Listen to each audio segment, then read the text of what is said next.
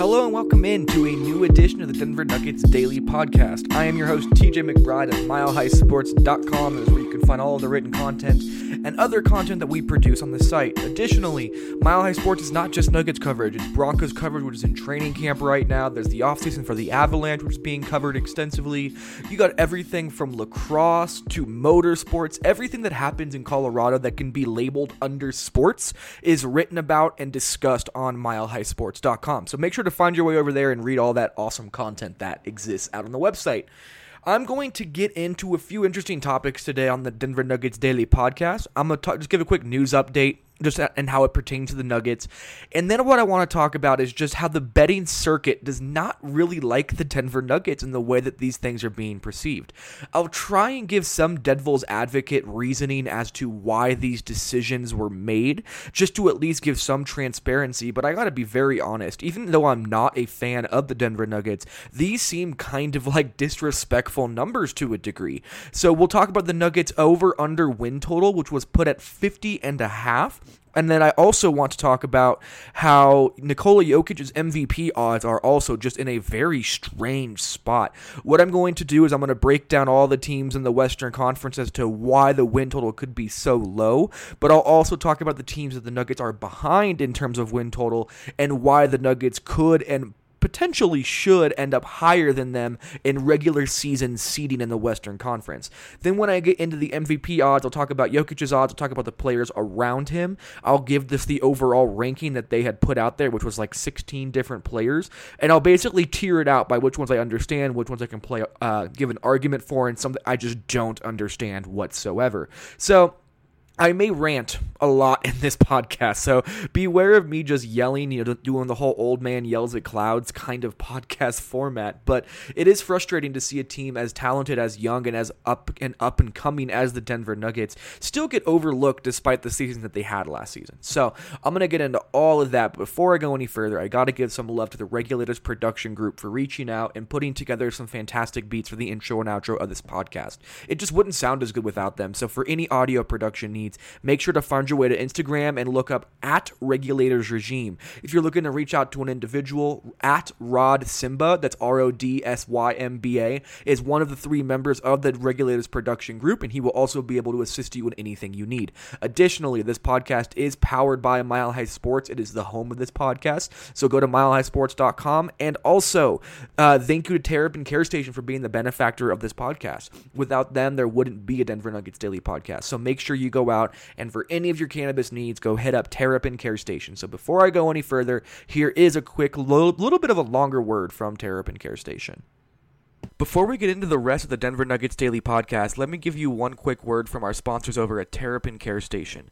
Since 2010, Terrapin Care Station has been providing patients and customers with high-quality cannabis products at everyday low prices. Serving the communities of Denver, Boulder, and Aurora, they offer their own flower and concentrates, as well as all the brands you love at prices that you just won't believe. They pride themselves in having the most knowledgeable and professional staff in the industry, and their team will work with you one-on-one to help you find the products that are perfect for you. Their dispensaries are unassuming, safe, and discreet, with ample parking at every location for a seamless retail experience. For up-to-date menus and promotions, head over to www.terrapincarestation.com or just come visit one of their 5 convenient Colorado locations today. Again, that is terrapincarestation.com, TERRAPIN carestation.com.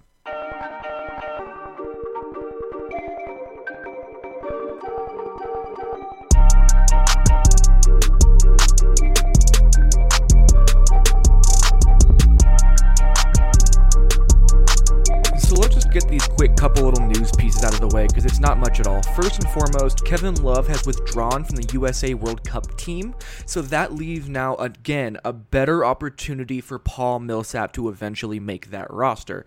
I outlined in my last podcast how the FIBA World Cup USA team's roster is kind of shaking out, and how the other international teams kind of stack up against a very vulnerable USA team, to be completely honest. And it's interesting to see how Paul Millsap would make the team. And Kevin Love, being another power forward who could potentially take up his minutes, bowing out and withdrawing is a big deal for his odds to potentially play for the USA team in the World Cup. So that is an interesting little piece of this conversation. There, again, we don't know for sure. We're going to have to wait and see until the final rosters are announced, the final 12-man rosters. But it does seem like 3 other players, I believe, if my math is correct off the top of my head, would need to withdraw or be cut for Paul Millsap to make that team. The second piece of news, the last piece of news, is Brandon Goodwin, who was a two-way player with the Nuggets, played in Summer League, was here last year, was a good locker room guy. A lot of players really liked him. Some good scoring acumen. I still don't quite think he's an NBA player. He's close. He's on that fringe level. But the Atlanta Hawks ended up giving him a contract. So good for Brandon Goodwin. It's awesome to see guys get more and more opportunities in the NBA, so hopefully that works out very well for him. That's all I got for news. I'm not trying to go too in-depth with those 2 topics. What I am trying to go in-depth with is the fact that the betting circuit does not like the Nuggets. So, let's just start here. The Nuggets over-under for their total wins going into the 2019-20 season was set at 50.5. I guess this isn't massively disrespectful. There is an argument to be made that it makes some sense, but there are plenty more arguments to really argue against this idea that their over-under should be at 50.5. First of all, Denver won 54 games last year as a top 3 most injured team in the NBA and as the youngest second seed ever. They were the 8th youngest playoff team ever. So when your average age on the team is like 25.5 and you win 54 games despite 3 starters being out for a month, there's going to be some questions as to why this number is so low. Additionally, the Nuggets have who could be perceived as a top 5, if not for sure a top 10 NBA player in Nikola Jokic, as well as young talent who is just waiting to burst at the seams in terms of Jamal Murray, Gary Harris, Michael Porter Jr., even Bol Bol. There's so many players that just haven't been the best version of themselves that still, despite that fact, the Nuggets won 54 games. But this is not rare. The fact that the Nuggets are kind of looked at as a team that is worse than they are. If you go back the past 4 years, this is how it's been. In 2015-16, their over-under was set at 27 and Denver won 33 games. In 2016-17, their over-under was set at 34.5 wins and Denver won 40 games. In 2017-18, they was set at 45.5 and Denver barely eclipsed that number with 46. And then last year was at 47.5 and Denver won 54 games. So if this trend continues, which it seems like it probably will, projecting anything over 50 wins is tough to do just because there is so much randomness in the NBA and there are so many good Western Conference teams, but it does seem like there's a pretty real trajectory here, and the Nuggets are likely to go over that 50.5. So I would say that's good value. But let's talk about why it's so low, because I think there's some overarching themes in the Western Conference that have a big play on as to why the Nuggets over-under is so low. And it's really because I think there's just going to be less wins to go around in the Western Conference. Of course, Utah is going to be better. The Lakers are going to be better. The Clippers are going to be better. Houston, who knows? They'll be either the same, worse, or better, but they'll be a playoff team. The Warriors are still the Warriors. There's a lot of teams in the West who are still either as good or getting better. Golden State took a step backwards. But again, they have the greatest shooter of all time, Klay Thompson, the second greatest shooter of all time, coming back sometime around January, and Draymond Green, who has a real argument as the greatest defender ever. So let's not get too crazy about, underrating the Golden State Warriors. But where this gets interesting, in my opinion, is the lower level teams in the Western Conference all got better. And that's going to make this very, very interesting. I could make an argument that every team that did not make the playoffs last year in the Western Conference improved in some capacity. So the Pelicans will no longer... Let's just start... I just randomly have them listed here. There's no reason or rhyme as to why I listed them in this order. It just came into my head this way. The Pelicans are going to be decent. They won't have this chaos of the Anthony Davis situation hovering over their head, and they have actual talent on their roster. They have Zion Williamson as their blue chip recruit. Jrue Holiday could be an all-star next year. Derek Favors is a very, very helpful player. Lonzo Ball is a good defender and a high upside player, despite the fact that I still don't necessarily believe in him as an all-star type player. Brandon Ingram could be a good role player or blossom into an all-star one day. JJ Redick is just an incredible locker room guy and one of the most lethal shooters in basketball. Josh Hart gives you a little bit of everything. Jackson Hayes is just a freak athlete as a backup big that you can play, and you still have wings like E'Twaun Moore and Kenrich Williams, who are real players. So I do think the Pelicans are going to steal some wins from teams like Utah, like the Clippers, like the Nuggets, like Houston, just because they do have that talent on their roster to make things interesting.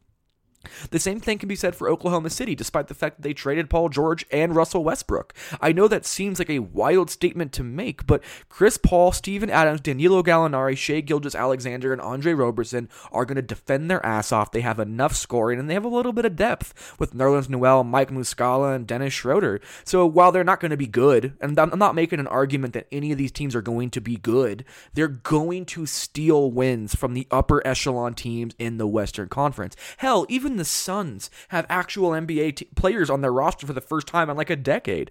Devin Booker, Kelly Oubre, Ricky Rubio, DeAndre Ayton, Dario Saric, Aaron Baines, Miles Bridges, Elio Kobo, who I still have a soft spot for as a backup point guard. Those are real NBA players. They are actually going to make the Suns a real NBA team next year. Again, they're not going to be good, but they're going to steal wins that they did not get last year. The Mavericks, same thing. Luka Doncic, maybe Kristaps Porzingis at some point, Tim Hardaway Jr., Dwight Powell, DeLon Wright, Maxi Kleber, who was a massively underrated player, same with DeLon White, Seth Curry, Boban, JJ Barea, Jalen Brunson. They have players. These are not teams that are just going to be falling off a cliff in the Western Conference.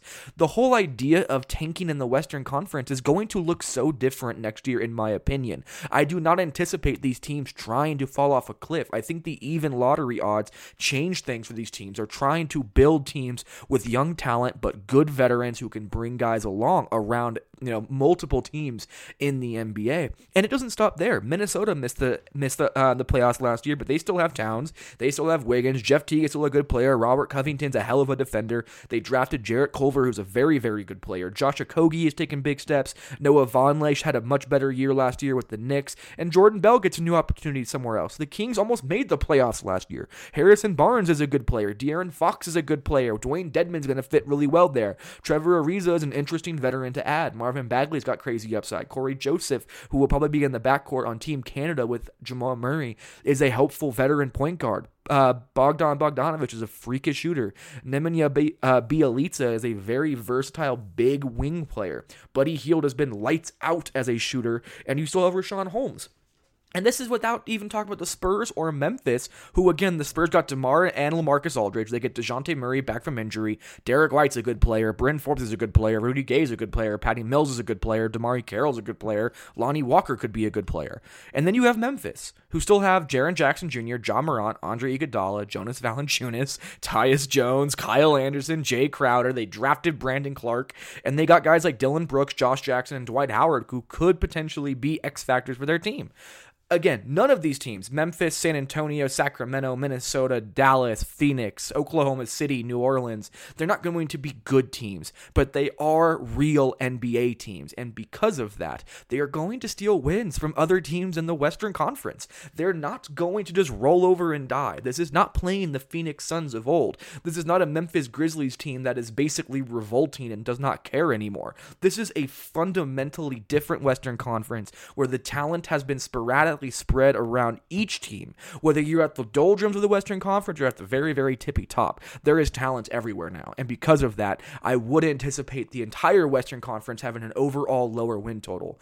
The person who has the 1 seed in the West may have 53, 54 wins next year. That wouldn't surprise me. And I wouldn't be surprised if there's no team below 31 wins in the West. Like, it's one of those years where there's going to just be a lot of competent NBA teams in the Western Conference. So, with that being said, again, Denver is not a 50.5 win team based on what they accomplished last year and based on the fact that they have consistently proven that they will outperform their Vegas over-under for the past 4 years. So we'll see. Again, it does make sense if you use the argument that the Western Conference has gotten better, which it has.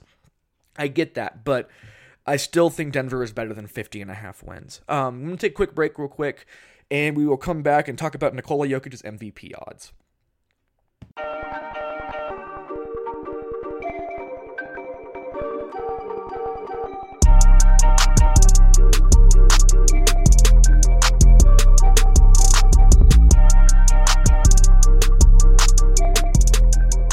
This is where I fully do not understand how on earth these odds come to be. So according to OddsShark, Nikola Jokic is 9th in odds to win MVP going into next season. I'll list off the 16 players in order right now. I know it's going to be a list of names, but number 1, they have Giannis plus 300. Number 2, they have Steph Curry plus 500. Number 3, Harden plus 700.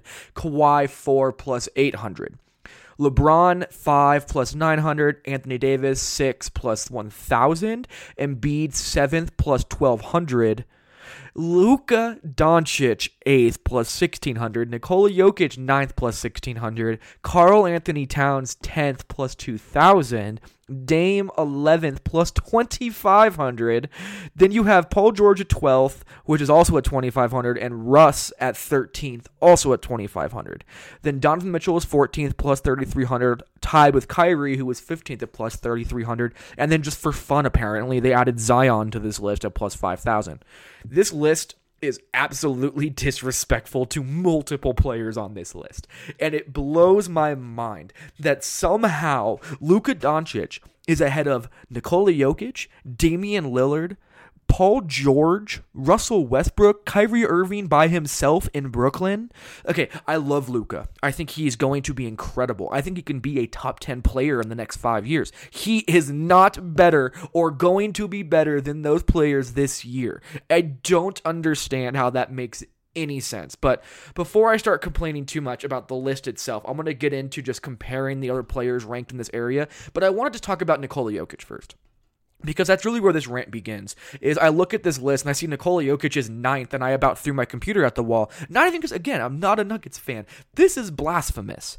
First of all, he led the Nuggets in points, rebounds, assists, steals, free throws attempted, minutes played, was second in blocks, was a first-team All-NBA center over Joel Embiid, had 12 regular season triple-doubles, which was more than the dunks he had on the year, and then he averaged just over 20 points a game, just over 10.5 rebounds, and just over 7 assists. Players who have ever averaged 20 points, 10.5 rebounds, and 7 assists a game in a full season is Russell Westbrook twice, Wilt twice, Oscar Robertson, and then Nikola Jokic this year. To put him on the same level as Luka Doncic is absolutely insane. To have him plus 400 worse than Joel Embiid is absolutely insane. I do not understand that. And then when you add in the fact that Jokic was 4th in MVP voting last year, and there was a real argument for him to be 3rd, that he had missed 3 starters of his, on the team for a month, that they were the youngest ever second seed to be in the playoffs, and the 8th youngest playoff team ever in NBA history, and they did it with Nikola Jokic running the entire show, and all you do is make him 9th? That to me doesn't make mathematical sense. I don't get it.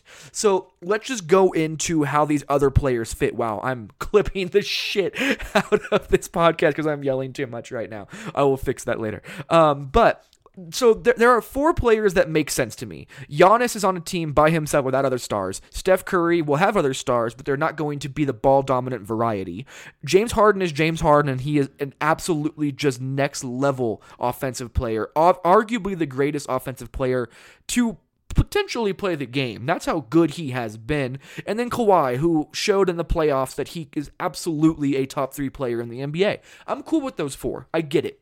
I'm not asking for Nikola Jokic to be number 2 or 3 here. I do think the odds are in his favor for some different reasons, like the fact that the Warriors are so banged up, like the fact that Harden has to fit with Russell Westbrook, and there was all this upheaval in Houston. Kawhi is now having to fit onto a new team with Paul George as his complimentary star, with a whole new tandem of players. So sure, there's arguments that Nikola Jokic could be 3rd behind Curry, or if you really wanted to get wild, you could put him above Curry, which I don't think he should be number 1 by any stretch. I think Giannis should absolutely be number 1 in terms of MVP odds right now. But this is where I start getting lost. LeBron at plus 900, I get it. It's LeBron. That's really, I think it's just the prestige that has him 5th on this list. Anthony Davis after him. Again, Davis puts up just stupid numbers. Is probably the most skilled player in the league in terms of being able to do a little bit of everything on every part of the floor at his size. So sure, I can get it, but LeBron and Anthony Davis are going to cannibalize their own votes. This is not going to be a situation in which one of them plays 80 or which either of them play 80 games. They're both going to play 65 to 70 games. There's going to be load management. They're going to take points from each other. They're going to take touches from each other. So to have them 5 and 6 like that is strange to me. And then again, Joel Embiid, the only argument that I can hear is that he'll just have more counting stats than Nikola Jokic, which in MVP conversations does carry weight. So I can understand the argument for those three players, despite the fact that I still don't necessarily agree that Nikola Jokic isn't in that tier. He should be at least in the top 7. And the fact that he is 9th, tied with Luka Doncic, is absolutely insane to me. And this is where I get to the what the fuck is going on part of this process, which is the third tier, which is 8 Luka, 9 Jokic, 10 Karl Anthony Towns, 11 Damian Lillard, 12 Paul George, 13 Russell Westbrook, 14 Donovan Mitchell, 15 Kyrie, and then 16 Zion. For me, I really kind of cut this into 2 other tiers. The Donovan Mitchell, Kyrie Irving, Zion tier, I don't even know why it's included, to be fully honest. Donovan Mitchell could have one of those kinds of year. I'm not betting on it. Kyrie should be higher than this because he's not going to have Kevin Durant, but he has so much upheaval around him, and he has to prove it again, and Zion shouldn't even be on the list. It's that next section, that third section. The Luka Doncic, Nikola Jokic, Karl Anthony Towns, Damian Lillard, Paul George, Russell Westbrook. That gap is weird. First of all, Luka Doncic does not deserve to be in there, unless for some reason they become a 5 seed next year and he averages 27, 6, and 6, which isn't out of the question. There is a non-0% chance that happens. He doesn't belong on this list. And again, I am as high on Luka as anybody. I think he could potentially be a top 10, top 5 player in the league at some point in his career. But this is not where he should be. The fact that him and Nikola Jokic have the same odds, it's just bewildering to me. I don't know how to analyze that in a common thought process sense. And then you have Karl Anthony Towns below Jokic. That's fine. I'm cool with that.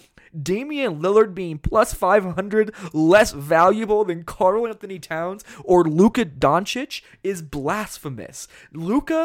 Okay, so Jokic and Dame should be in that top 7 category. One of LeBron and Anthony Davis should not be there. Jokic should be over Embiid, and you should have Damian Lillard in that group. I don't understand how he is this low. To be plus 500 worse value than Karl Anthony Towns, that's just... It's weird to me, and it doesn't make sense. And then you have Paul George, which, whatever, he'll get his votes cannibalized by Kawhi Leonard, and then Russell Westbrook, which, same thing, he'll get his votes cannibalized by James Harden. I get why they're there, I just don't see them as any real opportunity to be on the same level as Damian Lillard, because Damian Lillard, Paul George, and Russell Westbrook have the exact same odds at plus 2,500. That is just wild to me. I don't get it. I think it's wrong. I think Nikola Jokic, especially at these numbers, is the odds-on favorite for MVP in terms of value.